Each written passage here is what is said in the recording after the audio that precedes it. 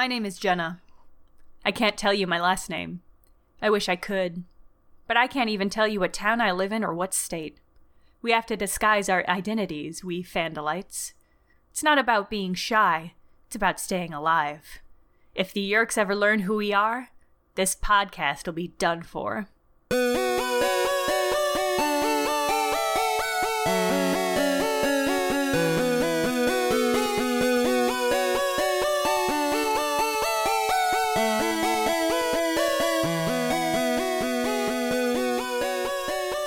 Welcome to Fandalites. Today we're reading Book 4, The Message. This book opens with Cassie and Tobias having a little bit of a romp with a fox, another sort of animal interlude. Phrasing. During which they discover that they are having the same dream. A dream that suggests that there is some, probably Andalite, some sort of alien, trapped beneath the sea in a sunken spaceship. They discuss this with the rest of the group, and one of the other Animorphs brings footage of a news report that shows some metal with some Andalite text inscribed on it that had washed up on a beach. So the rest of the Animorphs go to the beach to try and uncover some more information, where they are promptly shot at by some members of the Sharing.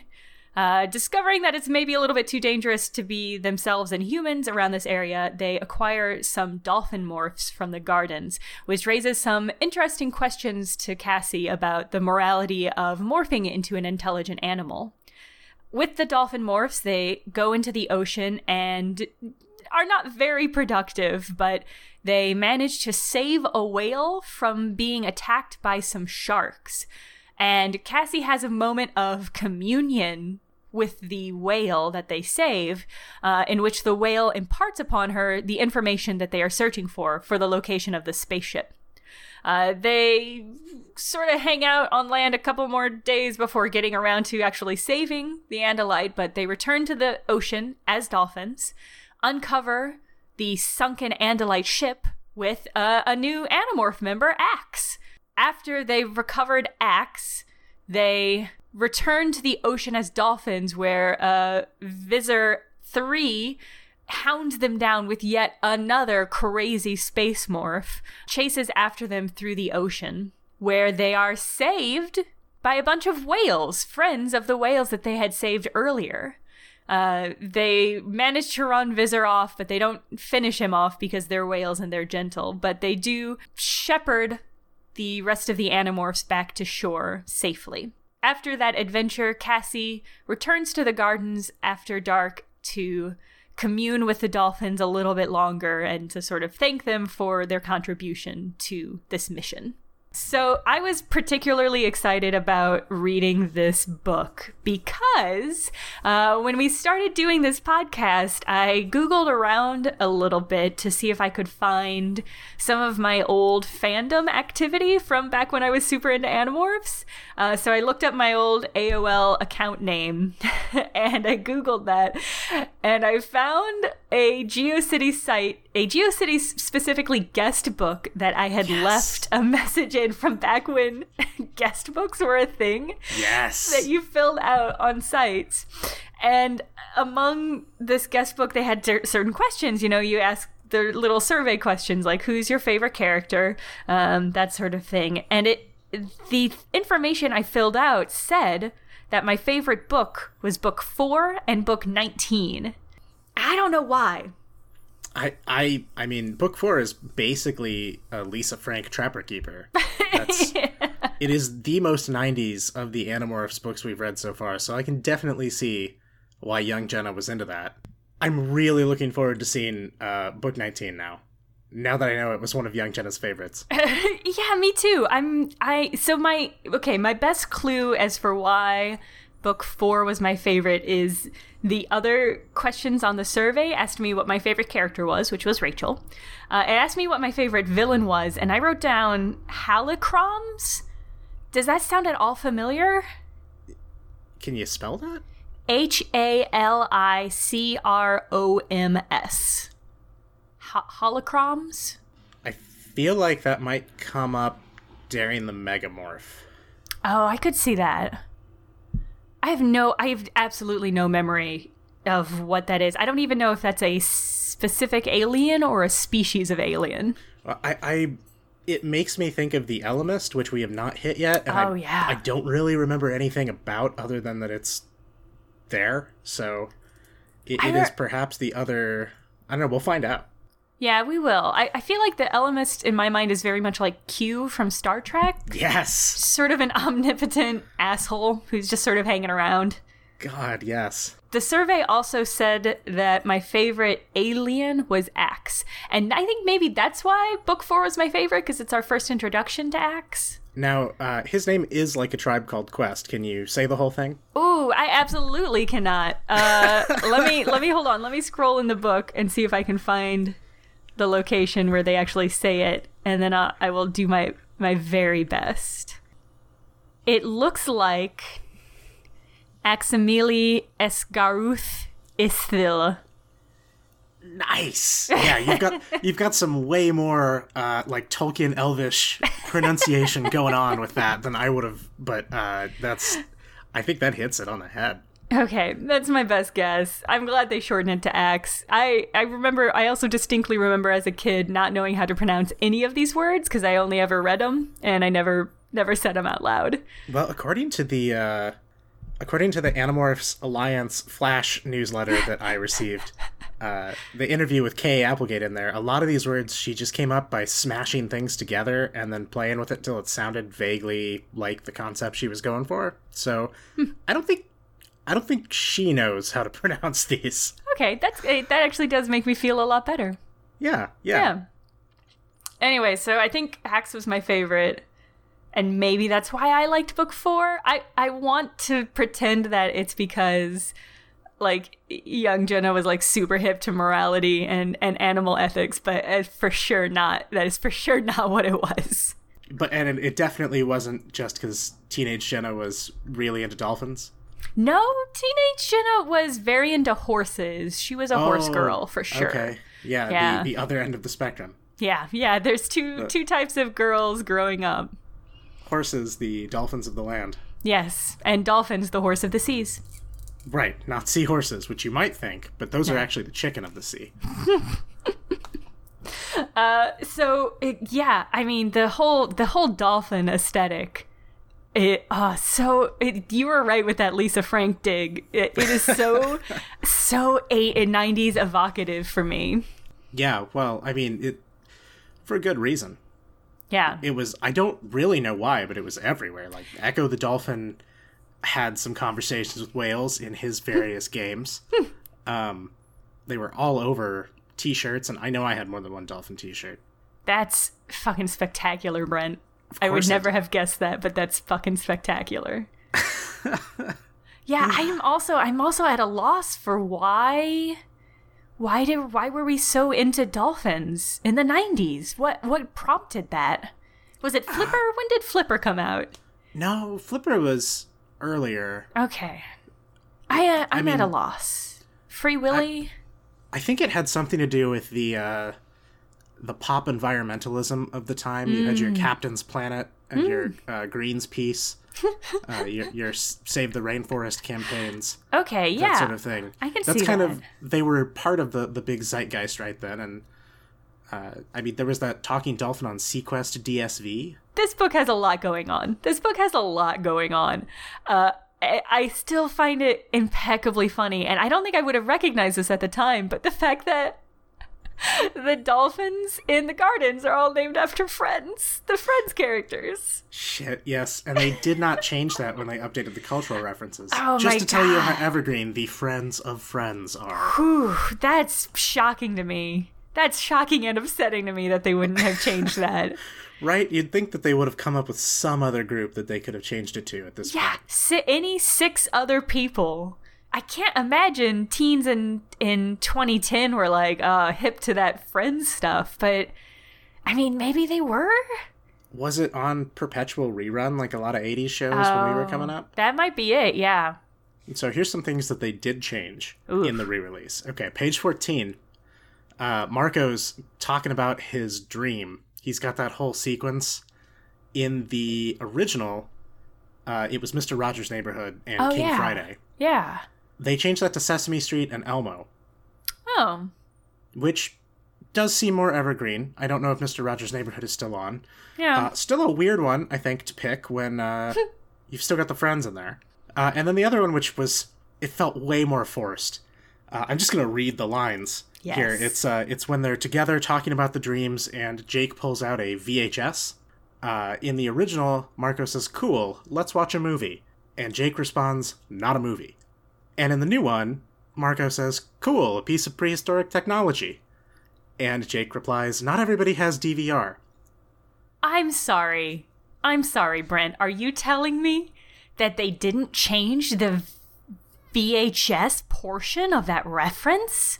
No, it is still a VHS tape that he puts in the player. It would have required a more comprehensive rewrite than the find replace that we've grown so used to so far. That's crazy. Yeah. That's fucking crazy. I can't believe that they rewrote the dialogue in order to keep the VHS reference in there.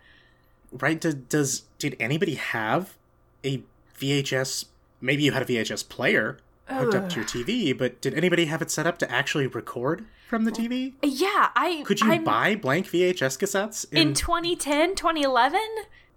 I doubt it, but who am I to doubt the Animorphs? Well, now that's a good point. My so God. those are the two big changes in this re-release. I feel like that's the most substantial change that we've seen yet in the cultural updates, and it was still lazy as balls. Yeah, that was a pretty substantial change. I'm really surprised and upset and mortified by that. So, speaking of dolphins and whales, so I got real excited by the sperm humpback whale coalition. Yeah. Floating around, that saved them. They had all those different types of whales just hanging out together. And I was like, "Oh, K.A., I got you now, baby. I got you." This is definitely not a thing that happens, so I went and looked it up. And I couldn't figure out definitively whether or not different kinds of whales pal around with each other, but what I did find during my Google search was an article entitled "The Social Lives of Whales" from 2015 about a Dutch marine biologist named Floor Visser. Whoa. What? Yeah. What? Yeah. Studying some dolphins and whales. Oh my God. Uh-huh. That's somehow so creepy. Right? I did literally that Kermit the Frog thing with my arms when I saw it. I could not believe. Did it have any useful information? Was it like really anti-whale? Like fuck whales? Why are they always ruining my shit? I wish I could tell you, but I even have the URL I can put in the show notes, but literally this article, when I hit her name, I blacked out for about 3 days and couldn't find my house keys, and I don't know what I did. Presumably I recorded a bonus episode of some sort, just dedicated to this. It was too much synchronicity. My mind couldn't handle it. All right, well, when we uncover that secret, totally unedited Audacity file, we'll be sure to post it.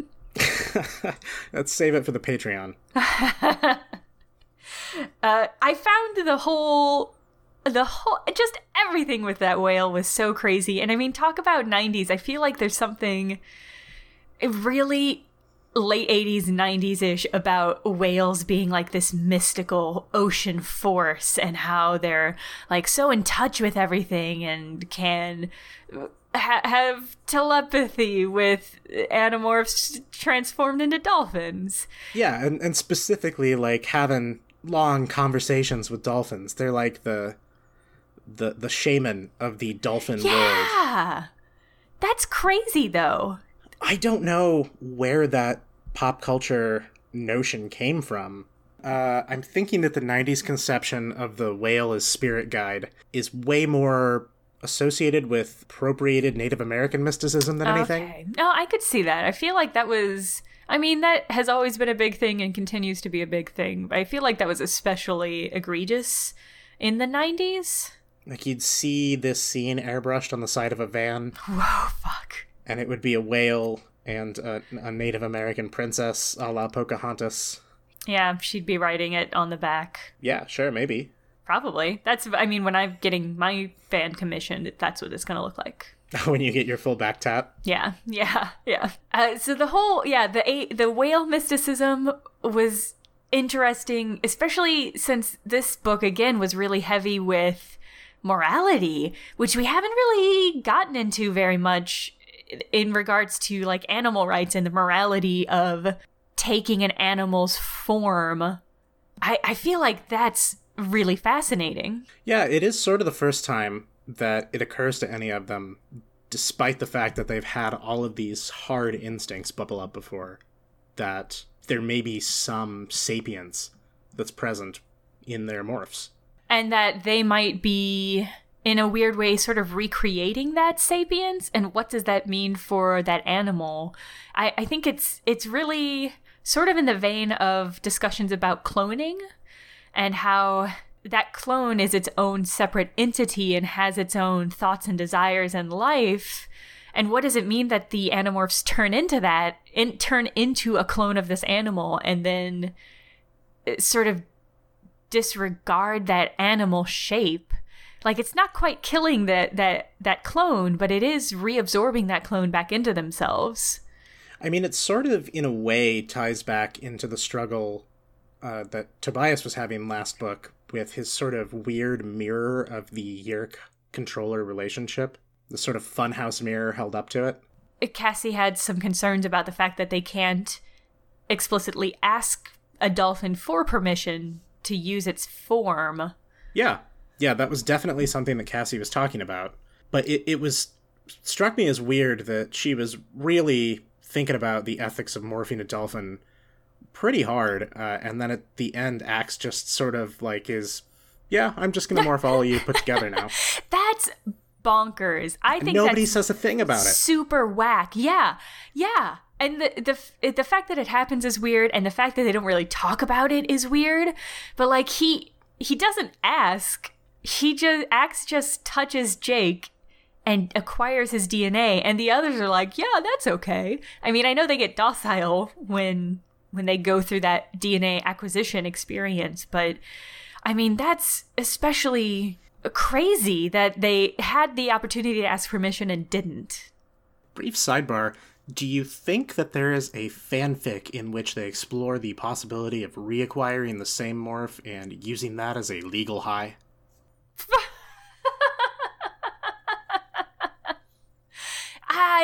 Maybe. I think there's probably a variant on Rule 34, which says that if the dumb fan theory fanfic doesn't exist of it, you have to make it. I don't think I have to make it. Sorry, I don't Brent. think I have to do anything. I think that's an internet rule. I'm sorry. The internet cops will arrest you if you don't. God, is there a word for fanfic, but for something that you hate? Ooh, anti-fanfic? That seems too on the nose. Well, anyway. That's academia. That's an actual anti-fan is an academic term. All right, okay. Because they can't all be winners. Fair enough. Yeah. And sidebar, back to the morality of morphing a dolphin. Yeah, I think it's a fair question, is that dolphins are intelligent in a lot of ways, and we sort of look the other way at some dolphin behaviors, I think, because humans identify with them so much. And whether or not that's an accurate representation of dolphin intelligence is above our pay grade as amateur unpaid podcasters. We're not even doing proper literary analysis on this. You can't expect us to know anything about biology or animal sociology. Jesus. Absolutely not. That is not what we're here for. We're here for dumb internet jokes. But I think it's a good question, especially, again, now that we have Axe acquiring human morphs, and especially blending multiple morphs into one new creature, which also is crazy and they don't talk about. Yeah, they never bring that up again. I don't remember them ever, because if you're an Animorph, it's day 2, you discover that you can combine different animal DNA to make a new creature. Hi, this is my new morph. It's a scorpion hawk, and it has lion paws. because I can do whatever the fuck I want with animal DNA. Yeah, we're definitely going Monster Garage all up in here. Oh yeah, absolutely. Like, how are you not mix and matching every single morph you have? Just one of those little 3-piece flip books where you build your own monster. Yeah, yes. I want the head of a bear, and I want the body of a cephalopod, and I want the tail of... God, are there any good tails other than Scorpion? Andalite.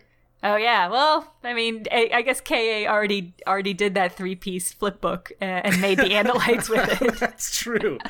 God, except she went with body of a deer? Yeah, that's a question mark. That'll throw you off. You gotta mix it up sometimes. They can't all be perfect bear squid porpians. That was not a good portmanteau. No, that was, one really got away from you. Yeah, Brent, if you were going to make a 3-piece animal, what would you make? If the perfect battle morph. Okay, yeah, because that was going to be my question. Are we talking about a war form here, or are we talking about, like, my jaded mid-30s self trying to come up with the least likely thing that can continue to live for beer money?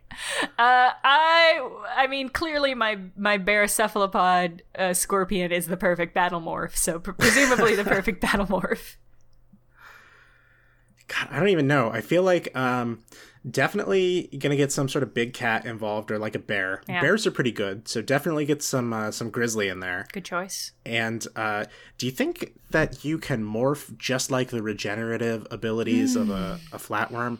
Shit, that's a great question. We're getting into like some Spider-Man the Lizard territory. Yeah. I don't think all the Animorphs could, but maybe Cassie with her far superior morphing ability could. Let's say we're Cassie. Yeah, we're all Cassies of ourselves. Yeah, okay, and then maybe also the skin of a shark, because you touch that and you sort of get cut. Mm. So if I'm limited to 3, I think that's probably my 3B. Okay. Bears are already pretty great. Yeah, I mean, that's a good battle morph, but does it look bitchin' enough? Because one of those elements is invisible.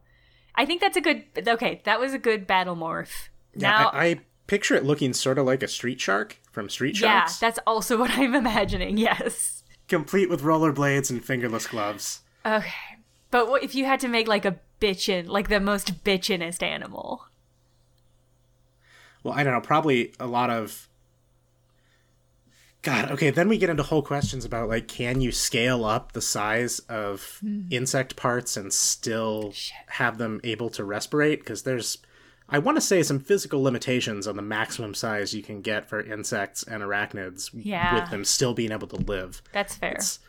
This is definitely time for some experimentation, I think. But oh, yeah, some really horrifying, nightmare-inducing experimentation.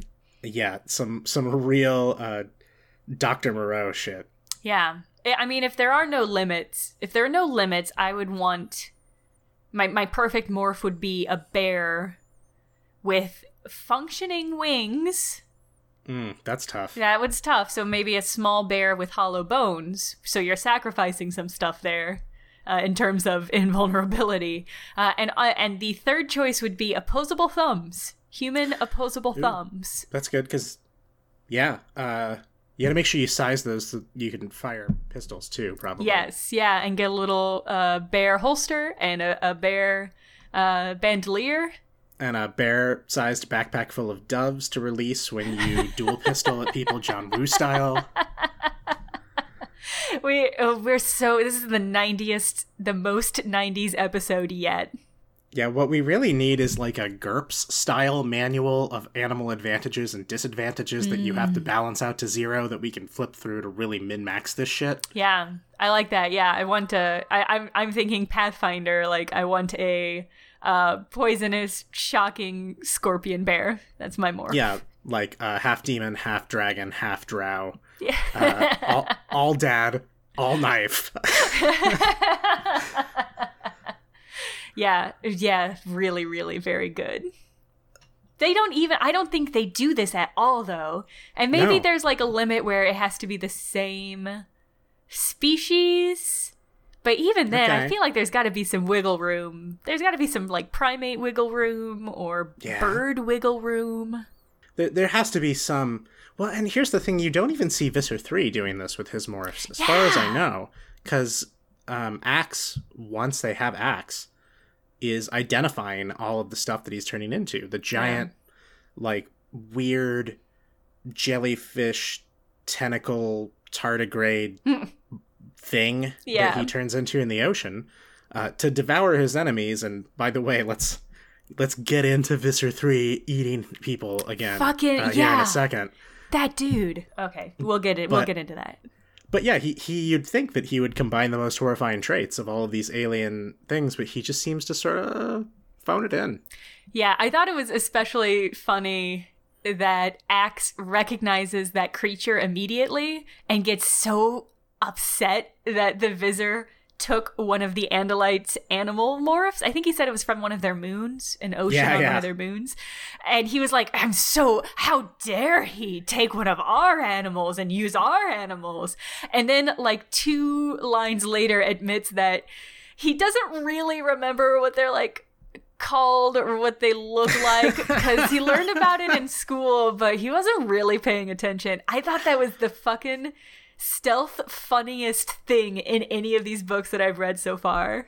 No, totally right there. It's really where she hammers home the point that Axe is an alien teenager. Yeah. Who, for some reason, is on a warship? Yeah, for no explanation, and is the only one who survived the crash. They don't really talk about that either, but he is the only one there. Well, they sort of did. They said they ejected the dome portion of the ship for combat, and then it just sort of fell to Earth. And I guess he, inexplicably being the only juvenile on there, was forced to bail in the saucer section when they go to the war bridge. That's the optimistic reading. I just assumed that there were other people on that dome that did not survive the crash. What? No, he's a deer.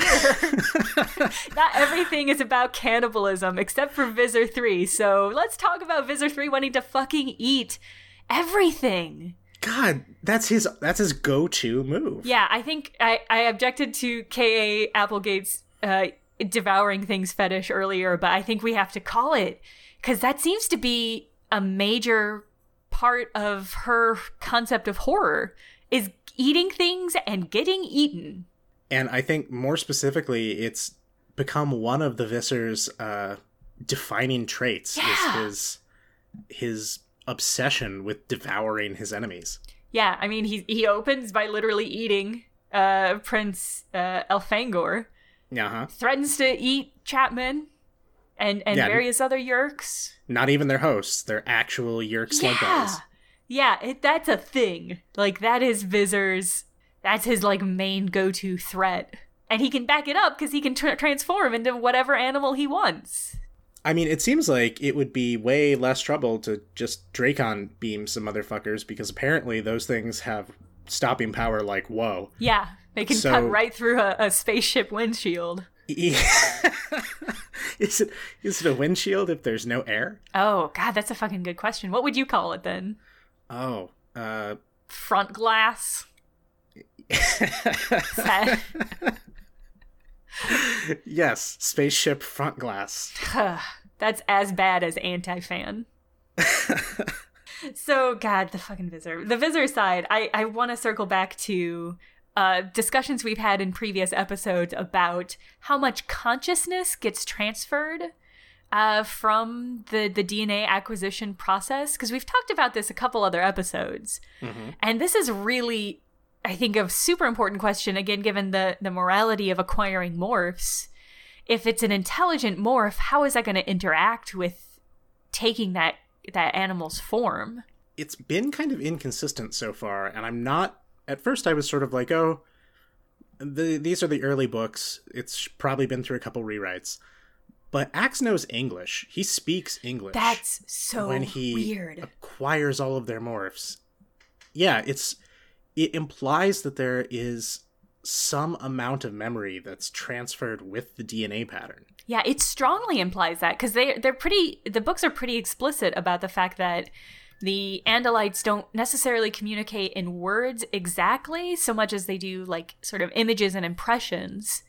So for Ax to take this morph and to be able to speak any amount of English, but also enough English to communicate and hypothetically pass as human, that has to be a lot of memory. Yeah, it really puts Jake's whole thing in his dog's morph about recognizing urine scent in a new light. And it raises a lot of other questions too, because if Ax made a morph that was all of the other Animorphs, how much of their consciousness is he now dealing with in that morph? Yeah. Because we have to assume that it's some, and because he speaks English, we have to assume it's more than just basic human impulses, which we are so far divorced from, I don't even know what it would be moment to moment offhand. I think they mostly involve Cinnabon. God, I think I might have to get some Cinnabon for book 5. That might have to be a taste treat for myself. Thing about it is, they never really resolve Cassie's whole ethical dilemma. They just sort of end up saying, well, war is hell, raw is war. See you in the squared circle on Monday night. Yeah, I mean, we have that little interlude at the end of the book, which I feel like is supposed to put a cap on it. I feel like that's K.A. Applegate's way of being like, well, this is good enough for now, but I don't know if it was good enough for me. But this idea that sort of like the dolphins don't give a fuck because they're not really as intelligent as they have a specific kind of intelligence, and it's not the kind of intelligence that gives a fuck about morality. Yeah, and it sort of read to me as Cassie convincing herself that, well, I don't seem to mind when I'm a dolphin, and the dolphins will be gotten rid of if the Yeerks take over anyway, so they'd probably say yes, so this is probably fine, and I should just repeat to myself it's just a show, and I should really just relax. Yeah, and that's a sort of interesting compromise for, I think, Cassie to make, because she's been the most, I'm not going to say pacifist, I don't think she's been necessarily pacifist, but she's been the most reserved about the more brutal aspects of the war. Mm-hmm. Like, Marco's objections are very personal, and I think they're very reasonable, but Cassie's objections seem to be sort of like, is this the best use of our powers? Are we being too destructive? Those sorts of concepts. And I feel like this was really like a sort of a turning point for her character, where she just sort of have to, I mean, like you said, like, war is hell. You gotta do what you gotta do. Yeah, it's the heart and moral compass of the group making her first compromise. Yeah. And it's played off as not very grim, but when you put it like that, that's really grim. Yeah, I think we may be recontextualizing it as grim given what we know of future books. Yeah, that's true. On the other hand, like, there's some pretty grim shit going on in this. Marco gets bitten in half. Yeah! He gets his tail, like, just about bitten right off, and that also leads questions as to what happens if one of them loses a limb in a morph. I mean, I presume that they'll just be able to morph right out, but there's a question about conservation of mass that has never been satisfyingly answered for me. Yeah, the fact that, like, broken bones don't transfer through the DNA pattern sort of implies that they would just morph back with their original limb, but then on the other hand, you're right, there's a conservation of mass thing, and then on the third hand, they turn into ants in one book, so, like, where's all that mass going anyway? Yeah, I actually I have explicit memories of thinking about that exact question. As a kid, writing, like, Animorphs fan fiction, that was a real confusing aspect for me when I started learning about, like, physics and matter and energy. I remember having explicit concerns about what that was. I think maybe I read this in a fanfic, or maybe this is just how I conceptualized it, but I always pictured that there's that all of their extra matter was being transported somewhere out into space, and that there was just an area of space that was full of, like, fat and, like, human bones and hair and skin and organs and matter, and that it's just sort of out there, and when they morph, they're drawing on that sort of resource pool of matter to make themselves giant into an elephant. And then when they shrink down to an ant, all of their extra mass is going out into that weird... it's a very vivid image of almost like a satellite just sort of revolving. Yeah, just sort of a flesh meteor sort of hanging out in space, just waiting to be called on. You might have gotten part of that from how Marvel dealt with the issue in Ant-Man, where they had it being shunted to an extra-dimensional space. Okay. It's very possible that this was drawn from some other... That this was some bullshit sci-fi explanation from some other franchise that I just transferred. Well, it's definitely a bullshit sci-fi explanation because it's solving the conservation of mass by positing that instant teleportation exists without massive amounts of energy, so... Yeah, you're trading off one sci-fi problem for another. It's not a great solution. I really want... So Larry Niven did this thing with the Ringworld books, where his readers would write into him after every book, pointing out all of the, like, science problems that were caused by his sci-fi universe, and then in the next Ringworld book, he would, like, come up with explanations for why things were that way, or why the characters have been wrong and it was actually a different way. And so his science just got tighter and tighter through the efforts of nerds writing him. And I really like that. I want an alternate timeline where K.A. Applegate is doing that for the Animorphs books. I really want that. Sure. Okay, so when they re-release the Animorph books in 2020 and they update it, they can update all the science as well. Man, they'd have to have K.A. rewriting it, or at least one of the ghostwriters. It just wouldn't be the same. It wouldn't be. I mean, it definitely isn't based on the rewrite that you read earlier this episode. Right. It's extremely low effort. One of the other, speaking of Cassie's morality turn, I mean, we've talked a little bit about what a kind of a shit leader Jake is. And I mean, he's a teen, it's fine. But the plan that they had was bad. That they were just going to sit on a ship and hang out and then just sort of slough off into the sea as dolphins. Okay, how are you getting back, Jake? Feel like the plan was bad is something that we're going to say like every episode pretty much. Because it was bad in 3, it was bad in 2. Yeah. 1 was maybe the most solid plan they ever had, and look how that turned out. They saved one whole person, which is a much better rate. I guess they saved Hecate, so they're on par in this book, having also saved exactly one person. So that's their high score so far. Bless them, they keep trying. Yeah, I don't know that they get a lot better, but I guess we'll learn together. We will. That's what this podcast is all about. That's beautiful. And hopefully you, our readers, will learn with us. Well, that's such a good ending. I feel bad about stepping on it. Is there anything else you wanted to talk about? I mean, you can always cut that and put it in towards the end. Maybe. We'll see. That's the end of my notes. And I know we may come in a little under this episode, but we went over a little on my cut of last episode because there was just too much good stuff. There's too much good stuff every episode. I did want to point out I really liked that Rachel had, like, an inspiration board and that it was covered in quotes from, like, Sun Tzu. Yes.